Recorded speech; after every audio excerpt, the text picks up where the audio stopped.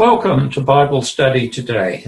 Some of you may know and others may not know that this is a panel discussion from a certain section of Scripture on a certain subject. And this particular time of the year, we're dealing with making friends for God. And today we're talking about spiritual gifts. And we know that this is a subject which is special for many of you. We're also very grateful for the feedback that you give.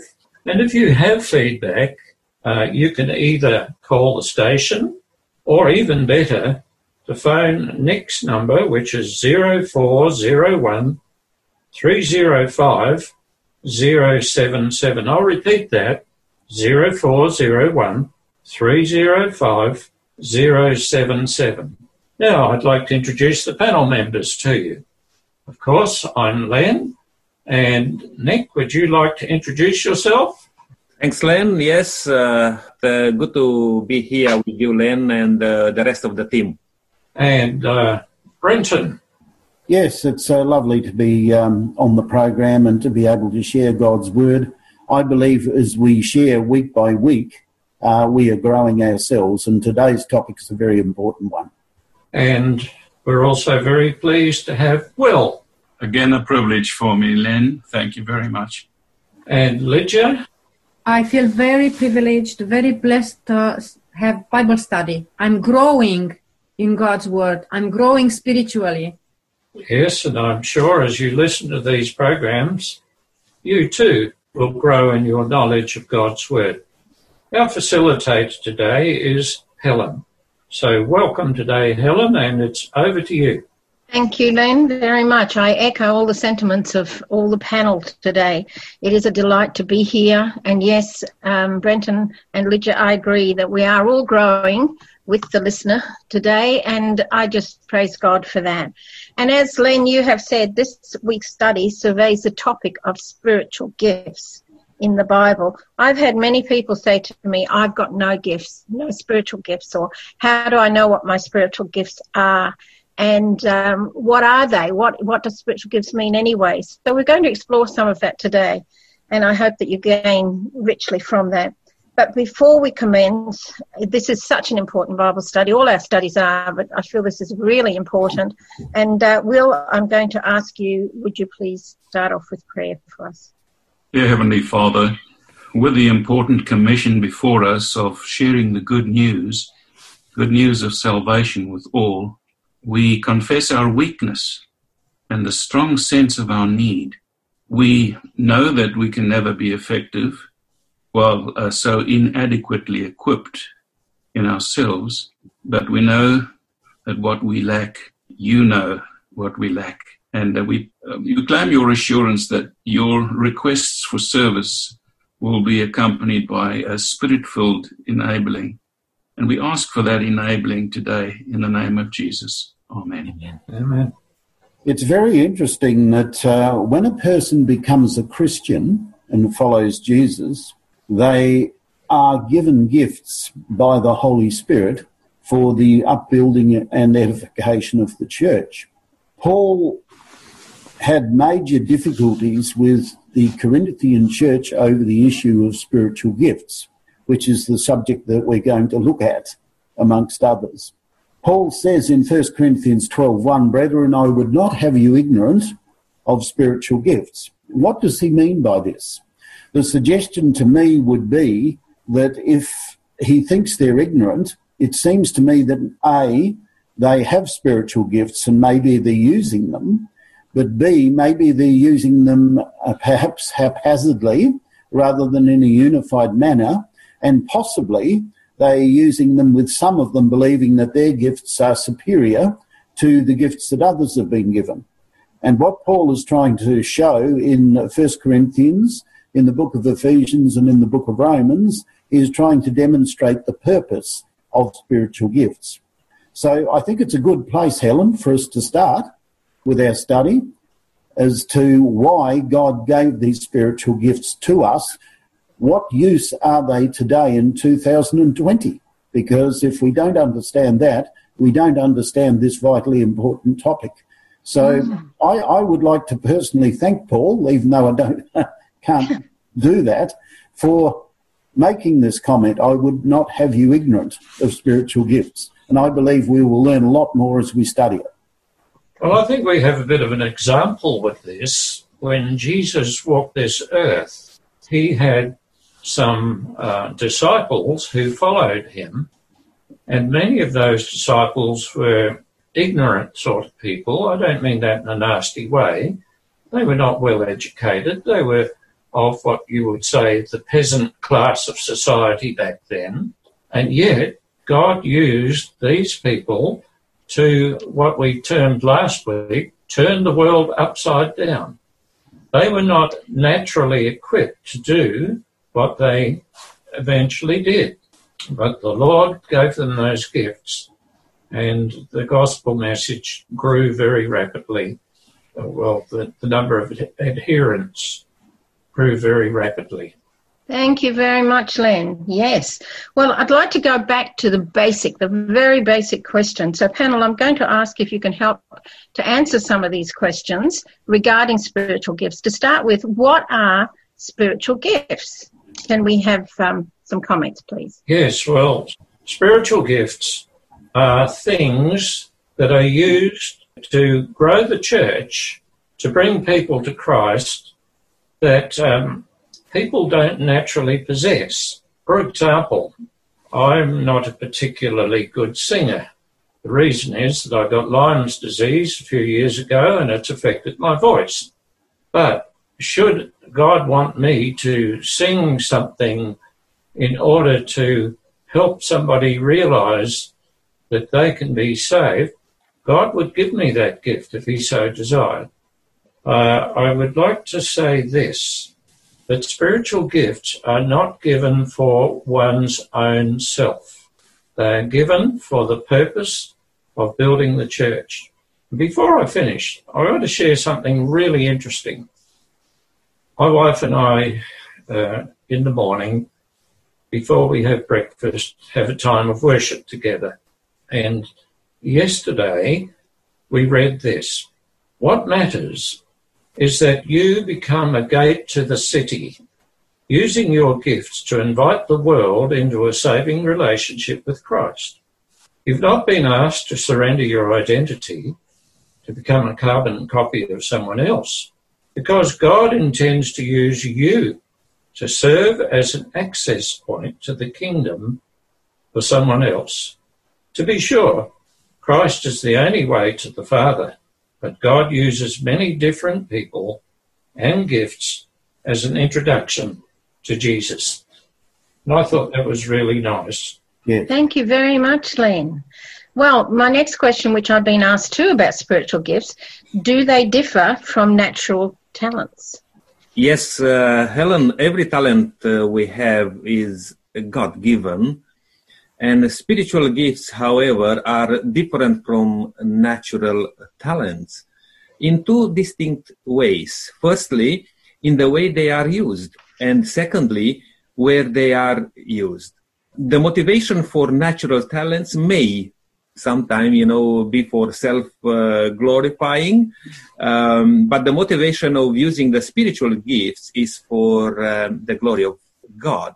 Now, saying that, God gave all of us spiritual gifts, and it's important for us to identify them, to know, and to ask God actually to empower us to put at work those gifts, because God doesn't want us just to do something which we are not aligned, to say so, with His will. God will provide, and would like us to also be aware of those gifts. Now, talents also, we can have natural talents, and that can be used for the glory of God, no question about that. But there are some natural talents which you may not be able to use it, in that context. And yeah, we can still. Maybe during the program we can mention again some of the natural talents and the gifts which God gave us all. Following on what Nick has said, imagine if I thought that a voice of praise in a specific little church would much be enhanced by a capable musician playing the piano while people sing hymns and praise. At the same time, thinking of a young person who has been wanting to serve God in some way, but has not yet found a ministry opportunity. To top it all, this young man or woman is an accomplished musician. If I approached that young person and asked if they would express their talent, play for the church, creating a vibrant worship atmosphere, that would be most certainly a blessing to the members. Then if that young believer prayed about it and decided to be of service, imagine. Now, I'd like to ask, am I inviting just a talent into the Lord's work? And if so, when does that talent become a spiritual gift to draw souls to the Saviour? Did you want to answer that question, or do you want us to answer the question, Will? Well, perhaps it would be good just to comment on it as a panel just quickly. Well, I would like to suggest that somebody may have some sort of a natural talent, but it's not fully developed. And I believe that God can actually give a spiritual gift on the back of a natural talent. And I think I've experienced that in my own life, where in sharing God's word with many people, I feel like I have developed and grown myself. So I think you can't exactly separate natural talents and spiritual gifts. But of course, it is very distinct with some people. Can I suggest that we're going to come to this a little bit further on when we look at the book of Ephesians in chapter 4, that verse 13 talks about the perfecting of the saints.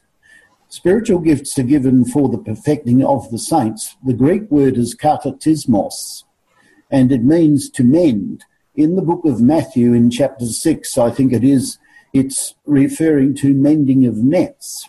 It's also referring to equipping. So spiritual gifts, it seems, are given for a number of reasons, but one of the primary ones is for not only equipping us for service, but also it's important for perfecting our characters. And the way that that goes about is by service to others. When we serve others, our characters are actually being developed. And I think that that's a very important point, Helen, in our discussion on why spiritual gifts are given. Thank you. Thank you. My next question for the panel, though, is who receives spiritual gifts? I think spiritual gifts are promised to each one who commits his or her life to Christ. And discussing spiritual gifts, the Apostle Paul states in 1 Corinthians chapter 12, verse 11, it says that all these spiritual gifts that are mentioned above, for example, wisdom, knowledge, faith, gifts of healing, miraculous powers, prophecy, distinguishing between spirits, speaking in different kinds of languages, interpretation of languages. So all these are the work of one and the same Spirit, and He gives them to each one just as He determines.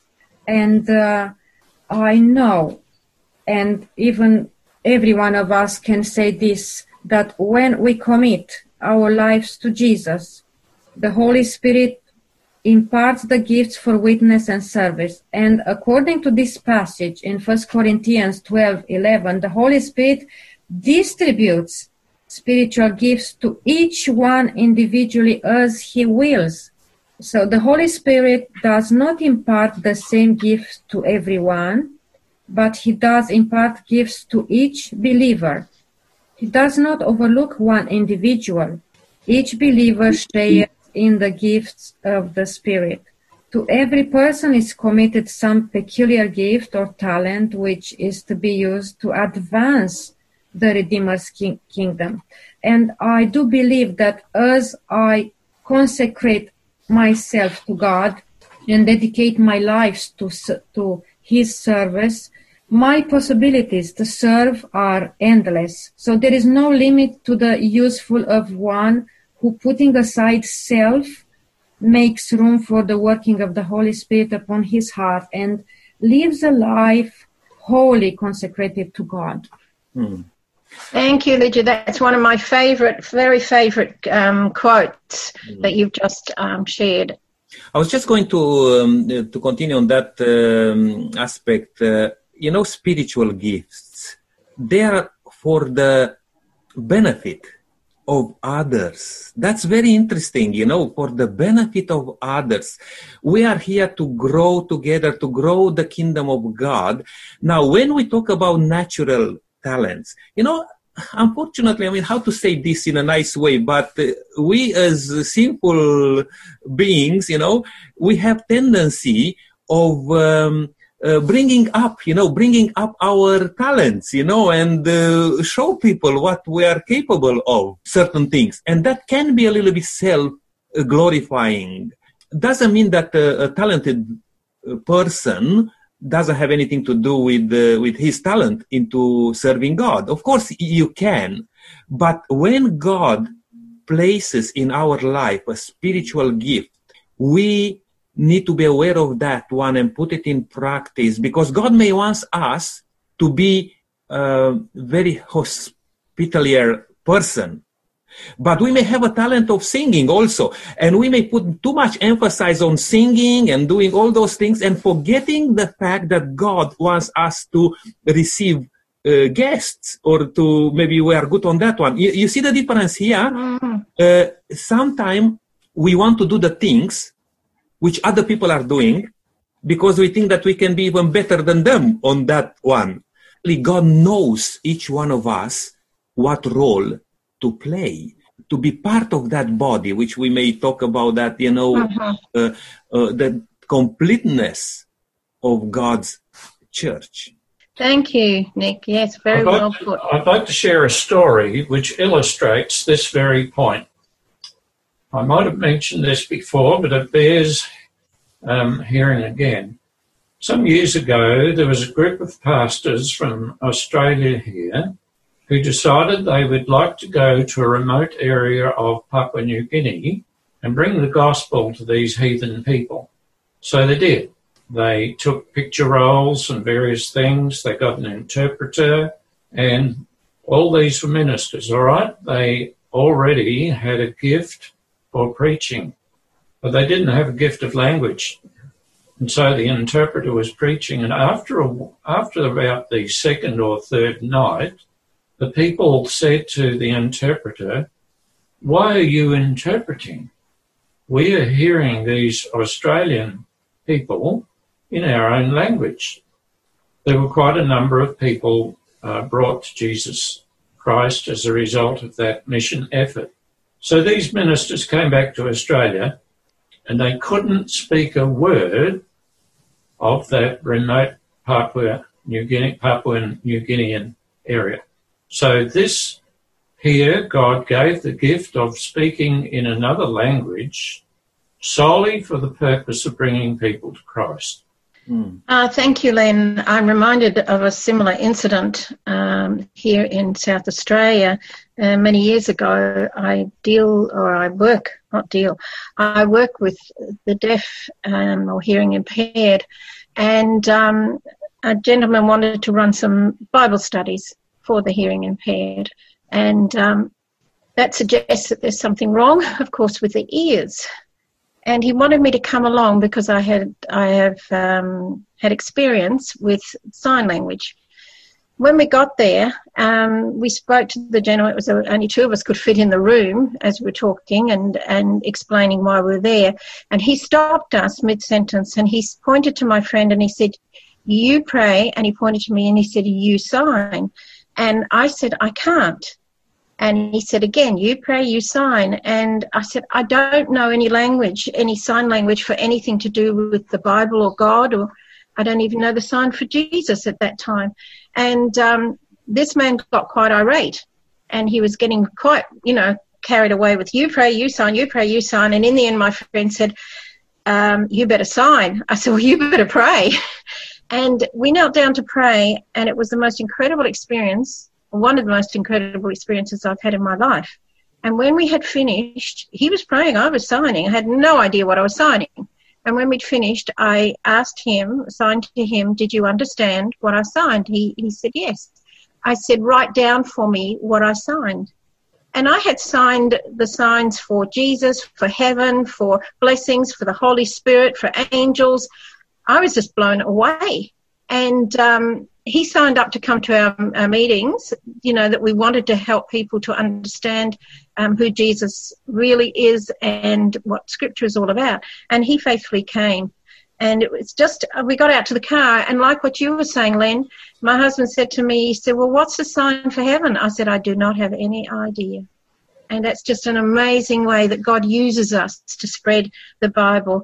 But, you know, we've been talking about spiritual gifts, plural. So that obviously means that there definitely is more than one. And I actually believe that everyone that comes to Christ is given a gift. And so we all have a gift of faith. And sometimes we get stronger in that.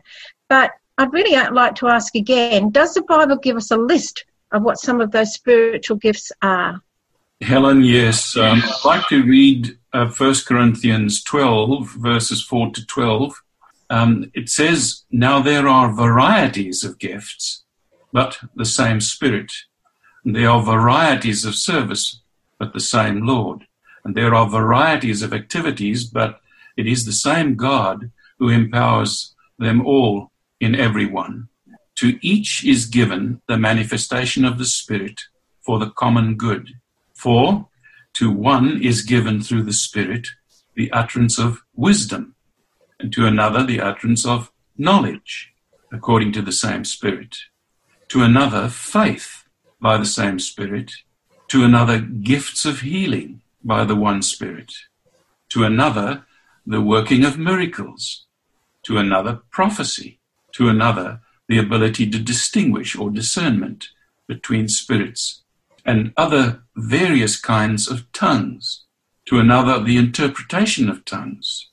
Verse 11 says, all these are empowered by one and the same Spirit, who apportions to each one individually as he wills, for just as the body is one, and as many members, and all the members of the body, though many, are one body, so it is with Christ.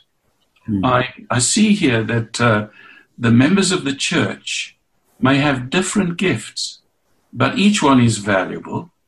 Each one is critical to the healthy functioning of the body of Christ or the church. Just as we will see a little later, the eyes and the ears and the nose have different functions on the body, but are necessary to the body. So all gifts are necessary as well in the body of the church. I made a comment to Brenton this morning when we started on the Zoom. We could only see, you know, literally the top of his head. And so I'm glad nobody can see you getting embarrassed there, Brenton. Len suggested that he had more to him than just the top of his head. And I made a comment about the eyelashes. You might remember, Brenton. And I said, you know, your eyelashes are important. And Brenton says, well, how? Well, you know, if we didn't have our eyelashes, we would have dust particles that would blur our vision, and the resulting consequences could potentially cause irreparable damage. You know, and so in the same way, all the members of the church who seem the most insignificant, they are essential parts of the body of Christ and has been gifted by the Holy Spirit. And so when we dedicate our gifts totally to God, each one of us can make an eternal difference. This begs the question, and I believe it's been partly covered by the previous two comments. What would happen, say, in a Christian group, we'll say a church, if just about everybody had the same gift? Let's say, for example, music. Everybody had the gift of music, to be able to bring beautiful music to the church. What would happen? Would that church be a mature church? Mature in the sense of fully developed? Well, I don't think it would, because if everybody's musical and nobody is preaching the word, or nobody has the gift of hospitality or something like that, the church would be immature, incomplete. The gifts that are given are not just to bring people to the gospel or to bring people to Christ, but they are to perfect, if I can use that word, the church so it is a mature body. Thank you, Len. I'm thinking of the word balance. You know, if there's parts missing, you know, you think of a car and you're missing one wheel, it's going to be totally out of balance, isn't it? And I believe it could well be the same. You know, if you devalue someone's gift that God has given, he has given the gifts and he knows what's best for the church and for the spreading of his gospel to his honour and glory. And if we cut someone out, it will be unbalanced to what God actually wants. Helen, we had in that list of gifts, there was mention in those texts of the gift of tongues. And I wonder if I may just make a comment on the gift of tongues. I've heard many preachers make the gift of tongues the primary emphasis of their preaching. They would have us think that a Christian who does not speak in tongues is lacking, somehow second class. I've even been told that if I haven't received the gift of tongues, my conversion would be in question. But I'd like us to note that Paul makes it clear that there are different gifts and they're given to different people. No one is expected to have all of the gifts mentioned. In fact, he asks in 1 Corinthians 12, verses 29 and 30, are all apostles? Are all prophets? Are all teachers? Are all workers of miracles? Have all the gifts of healing? Do all speak with tongues? Do all interpret? And the answer is obviously no. I'd like to just point out that of the 50 examples in the Bible where God filled his people with the Holy Spirit, only 3 is tongues connected with that experience. Very, very interesting. Thank you, Will. In 1 Corinthians chapter 12, verse 18 to 22, it says, but in fact, God has arranged the parts in the body, every one of them, just as he wanted them to be. If they were all one part, where would the body be? As it is, there are many parts, but one body. The eye cannot say to the hand, I don't need you, and the head cannot say to the feet, I don't need you. On the contrary, those parts of the body that seem to be weaker are indispensable, and the parts that we think are less honorable, we treat with special honor, and the parts that are unpresentable are treated with special modesty, while our presentable parts need no special treatment. But God has combined the members of the body and has given greater honor to the parts that lacked it, so that there should be no division in the body, but that its parts should have equal concern for each other. We know, as we read here, that God needs everybody. God needs all the people, and the Holy Spirit imparts gifts to everybody. So even if people are different, as the disciples were, different backgrounds, different personalities, temperaments, and the gifts are in very much variety. And I want to say that the person who seems the most insignificant is an essential part of the body of Christ and has been gifted by the Holy Spirit. And as we dedicate these gifts totally to God, each one of us can make an eternal difference. Thank you so much. Helen brought up the issue about different parts in terms of a car. Paul brought it up in terms of a human body, or even an animal's body, I suppose. He doesn't actually say human or animal, but that doesn't really matter much. You think about a watch, just take out one part, like take out one of the hands. Well, the watch isn't very effective. or take out the spring or take out the battery. It just doesn't work. But I want to just bring up a rather interesting issue. Sometimes we have people in church groups who are very difficult people to get on with. What spiritual gifts can be used in the case of where somebody is in opposition to basically everything? Any ideas? Helen, I was just going to say something before that, a bit different, but also I think it will go well along with what you just asked. First of all, spiritual gifts are not for ourselves, are for others. I want to emphasize that again. And what Will was just saying, giving those examples, with the speaking in tongues and all others, or when people say if you don't have that gift, then your salvation may be even questionable, and all other things. Nothing in regard to the spiritual gifts are for ourselves. They are for others, exactly like the members of the body. The hand cannot pat itself. The hand can pat maybe the other hand, or the other part of the body. We need each one of us to be help, if you like, or support for the other members of the body. And in that context, which you just said, Len, if we are dealing with people, even by thinking of there are difficult people, it can make in ourselves, in our mind, a questionable attitude. We should always look at others the best we can, as Jesus did.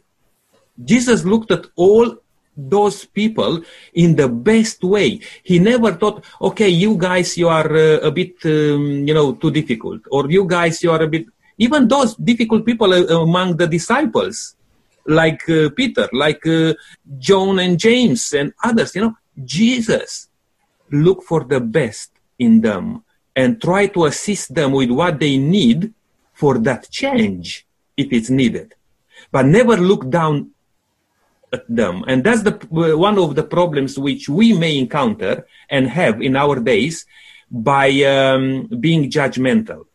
Okay, well, I would like to suggest that sometimes we may need spiritual gifts in situations like that. For example, the gift of tolerance, the gift of acceptance, which are not mentioned in that list that was read a little earlier. And that, I believe, is also for the edification of others. Thank you, Len. I believe there are other texts that do talk about some of the gifts. There are, Helen. Will has touched on part of 1 Corinthians chapter 12, verse 27 to 31.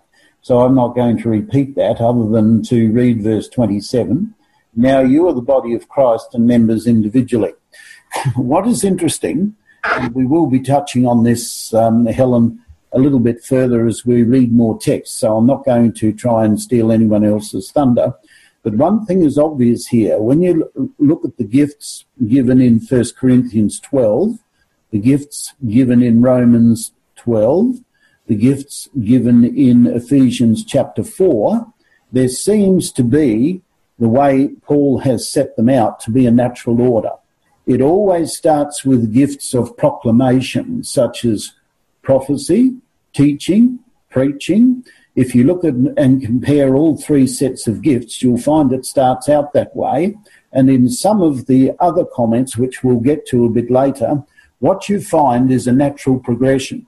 You find the giving of the gospel through being a pastor, through an apostle, through preaching and teaching. But then you have gifts like exhortation, liberality, hospitality, and things like that. In other words, once the person has accepted Jesus Christ as Lord and Saviour, they find their place in the body of Christ.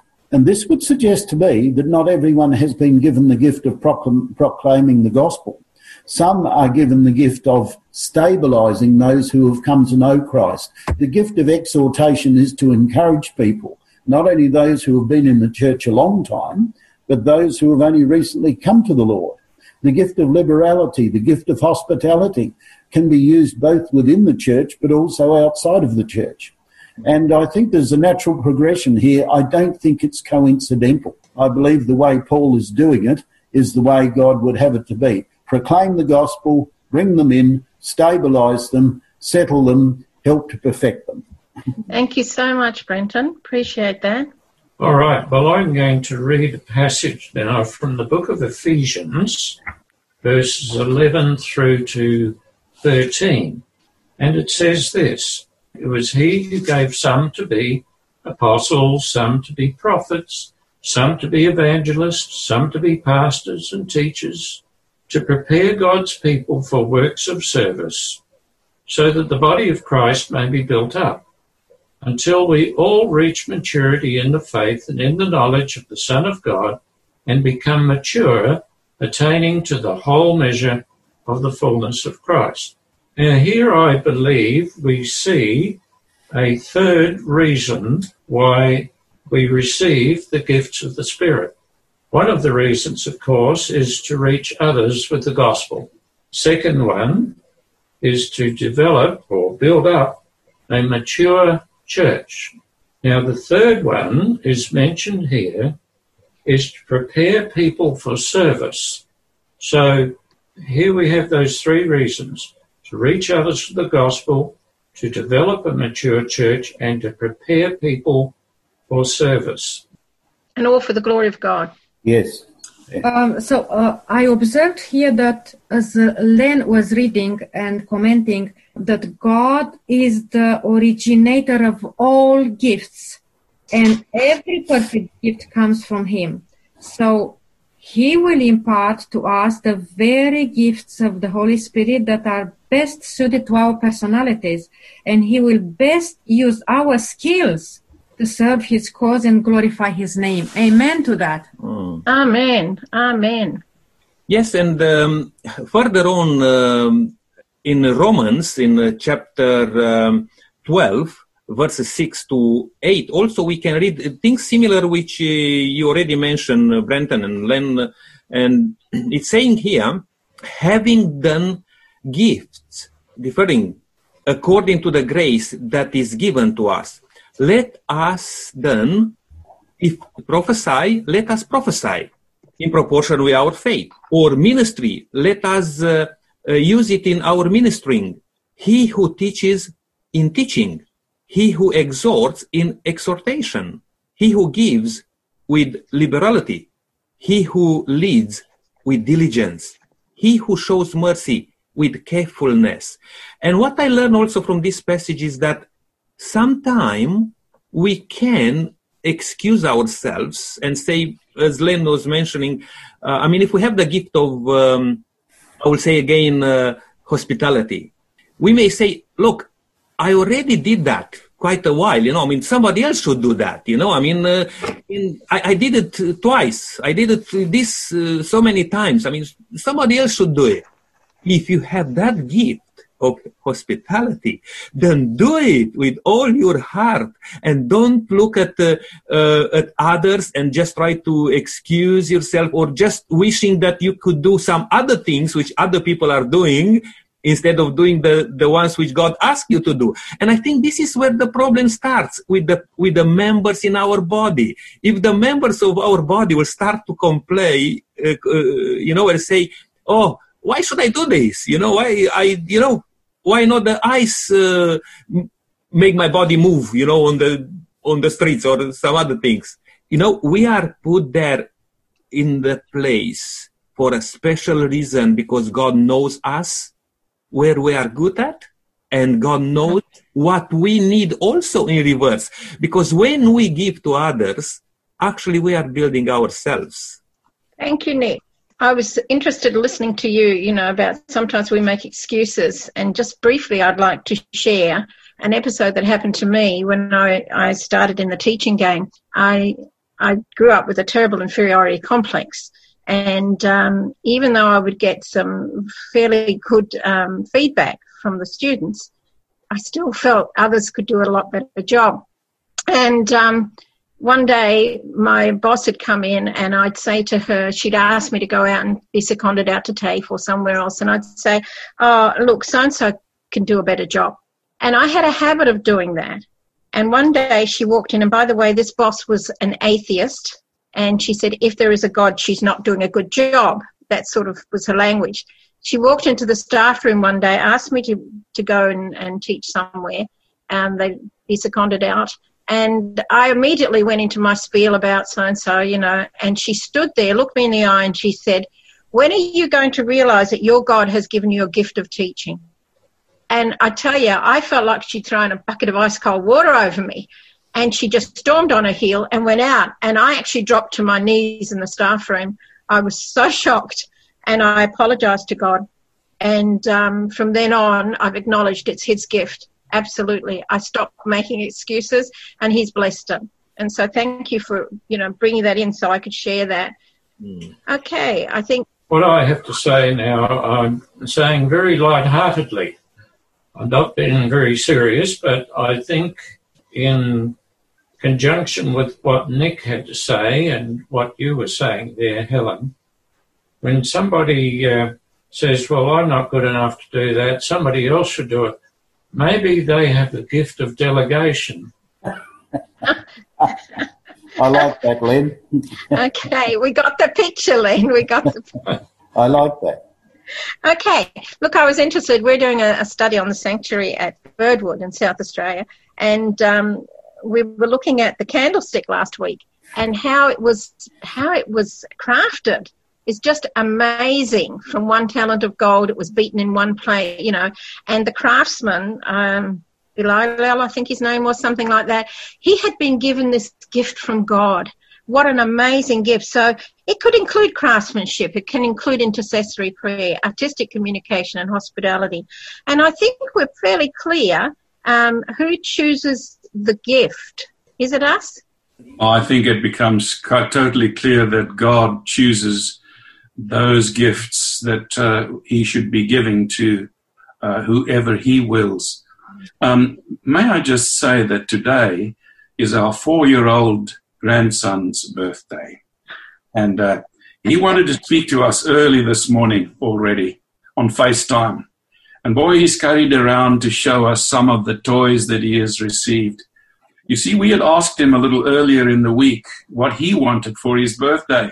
Now, I'm wondering, would 2 big chocolate cakes with a whole packet of sprinkles be a wise choice, according to his request? Clearly, the final decision really lies with us. We know what little parcel we're going to take to him this afternoon. That will bring him the greatest joy and the greatest good. You know, the Holy Spirit knows what gifts to impart to each believer, and what gifts would best glorify Jesus in his or her life. And it's the Holy Spirit that distributes his gifts to believers, knows what each one of their capacities are. The Holy Spirit knows the real needs existing in the experience of each individual. In fact, he knows what the real needs are in the church community. And all this is based on his supreme knowledge and understanding of each one of his children and each of his church communities. Thank you very much, Will. There is a text in James 1:5 where it says that the Holy Spirit gives generously to all without finding fault. So it says, ask God. First, you have to ask God, and he will give you generously to all without finding fault. And in Matthew chapter 7:7 says, ask and it will be given to you. Seek and you will find. Knock and the door will be open to you. So we receive the gifts of the Spirit as we consecrate ourselves to God and ask him to reveal us the gifts he has given to us. Oh, thank you for that, Lydia. Yes, I guess to some people, discovering their spiritual gifts is a bit like an obstacle course, really. You know, how do we go about it? And as you say, God and the Holy Spirit works in and through us. I was reading the other day about problems that some people feel that they run into through the day. And somebody said, you haven't tackled the beast. And that's the world's largest obstacle course. In 2018, a Belgian company connected several of these courses together to create a 1,625-foot long world record mega obstacle course. Huge. And it features 60 challenges and takes about 10 minutes to run, climb and crawl through toward the finish line. And so I thought about that, and I thought, well, you might think discovering your spiritual gifts is a little bit like running through an obstacle course like that. Paul wrote about spiritual gifts. He began by encouraging us in the book of Romans. All right, let's look again in the book of Romans, chapter 12, and this time verse 2. And do not be conformed to this world, but be transformed by the renewing of your mind, that you may prove what is good and acceptable and perfect will of God.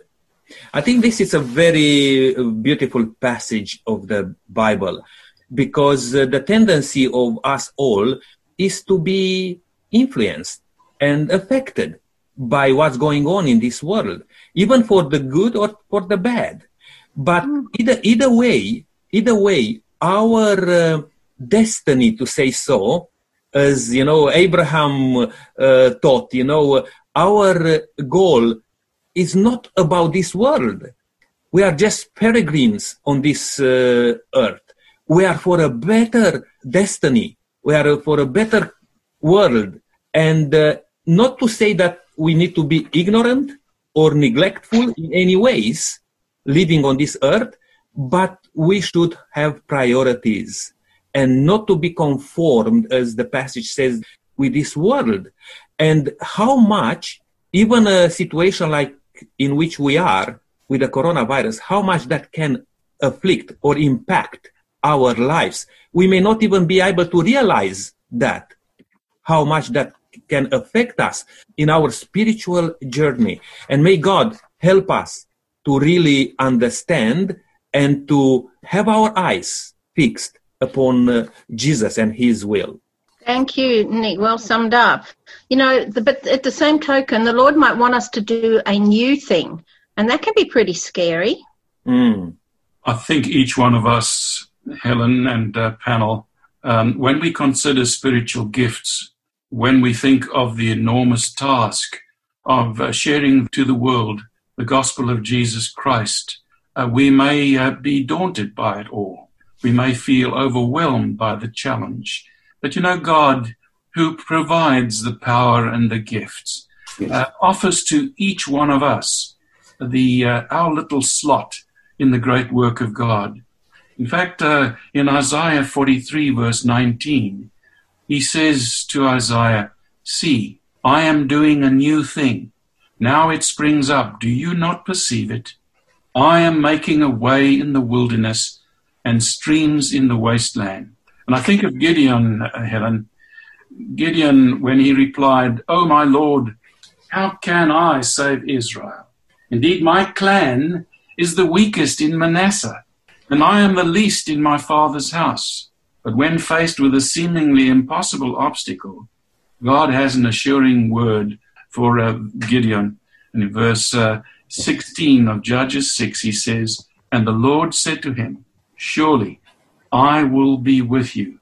You shall defeat the Midianites as one man." What an amazing assurance that though we feel totally inadequate, though we feel totally unequipped, there is a God in heaven that will supply to us everything needed to advance his work and to bless us individually. Well, thank you, Will. I think finishing on what you just said, when God told Gideon he would be with him, God has told each one of us that he will never leave us nor forsake us. Yes. It was mentioned last week, and I'm going to bring it up again because it's a really good example. Moses was called by God to go and lead the people out of Egypt.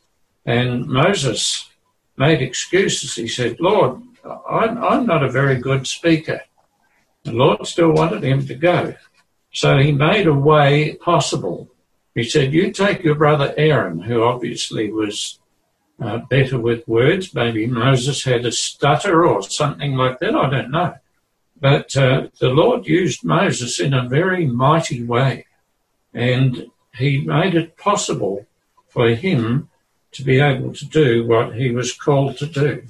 And I feel sometimes that when we're asked to do something that we are inexperienced with, we should have the attitude of the prophet Isaiah, because God was looking for somebody to deliver some messages to the Israelites.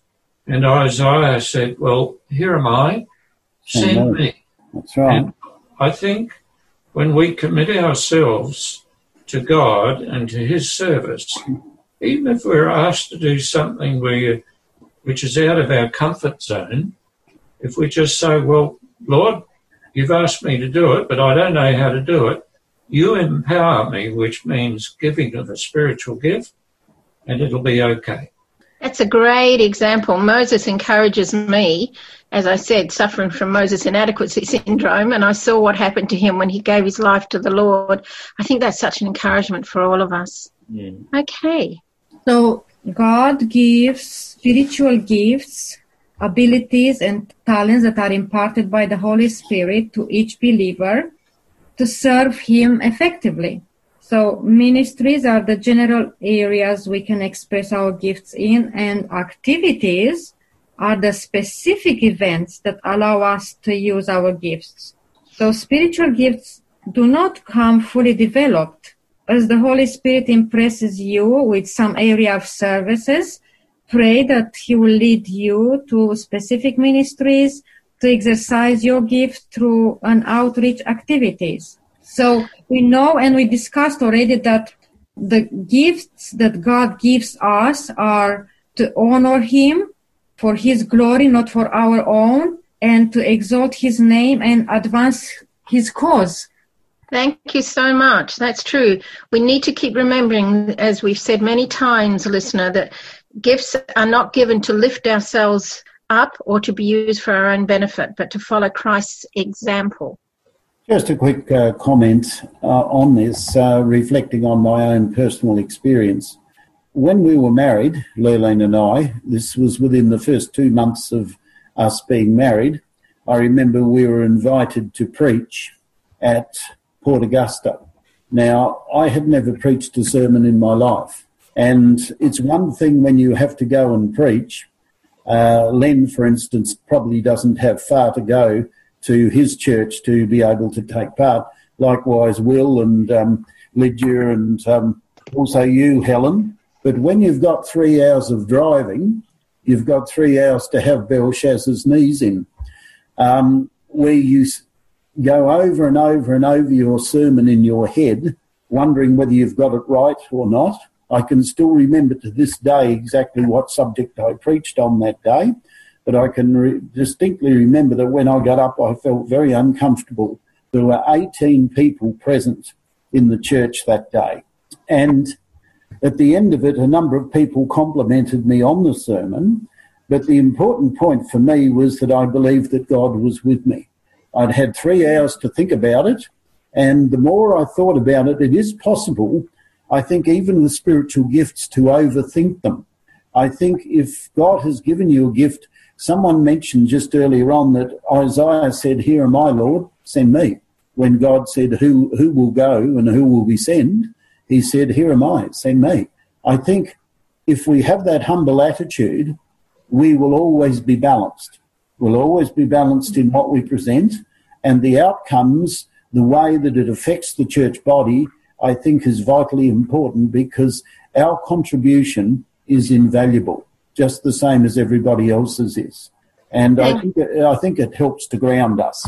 Thank you so much, Brenton. I just wish we had some more time. I could share a story with you when God called me to preach, and how someone put discouragement and doubts in my mind, and he showed me without a shadow of a doubt where I was supposed to be. Haven't got time on that one, but I think there might be one more text that I'd like to have you share. Mark 10:45. Who would I'm not going to read it, but I'm going to share with you a story. It's really kind of a joke. There was this guy with a really bad stutter, and he wanted to do something for the Lord. He didn't know what he could do. He thought, well, I might be able to sell Bibles. And he went and got a Bible, and the people thought, who supplied the Bible, the Book and Bible House, said, don't know if he can do anything. Anyhow, he went out, and in a matter of minutes, he was back again. He said, I've sold the Bible, and I'm trying to shorten this story. Can I have some more? So they gave him half a dozen. It wasn't very long. He was back again. He said, can I have some more Bibles? So this time they gave him a whole box full. And, it wasn't very long, and he was back again. Well, they thought this was curious. How could this man sell Bibles so effectively? And they said, what do you say when you go to the door? And he said, would you like to buy a Bible, or shall I read it to you? All right, I just want to inject a bit of humour here. They all bought a Bible. Yes. Mark chapter 11, verse 45. For even the Son of Man did not come to be served, but to serve, and give his life as a ransom for many. The whole thing, and we've touched on this all through this program today, the whole thing is spiritual gifts are given for the benefit of others. Okay, just wrapping up because we've run out of time. It's been a great study today. We did title the study Unlimited Possibilities, and I thought, well, that's a very apt name for our study as we consecrate ourselves to God and dedicate our lives to his service.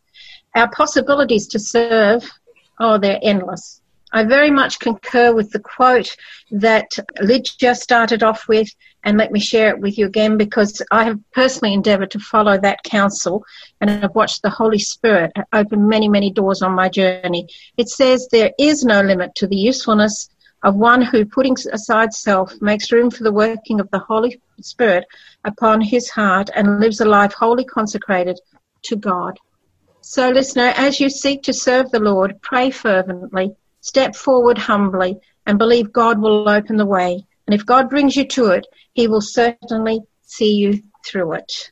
Brendan, would you like to finish with prayer for us? Father in heaven, we thank you that you have given us gifts, spiritual gifts, to use for two purposes, to use for the upbuilding of your body here on earth, the church, and also to bring honour and glory to your name.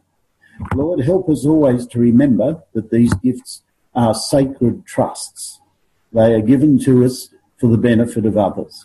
Lord, I pray one thing for all of us, both as a panel and those who listen to this program. I pray that God will show us ways in which we can be useful in reaching out to our community, particularly in this time of COVID-19 when there's so much hopelessness and despair in society. Help us to share with others that Jesus is coming again soon. And may we be equipped with the gifts to place hope, comfort and encouragement in the heart of those that we meet this week. We ask in Jesus' name. Amen.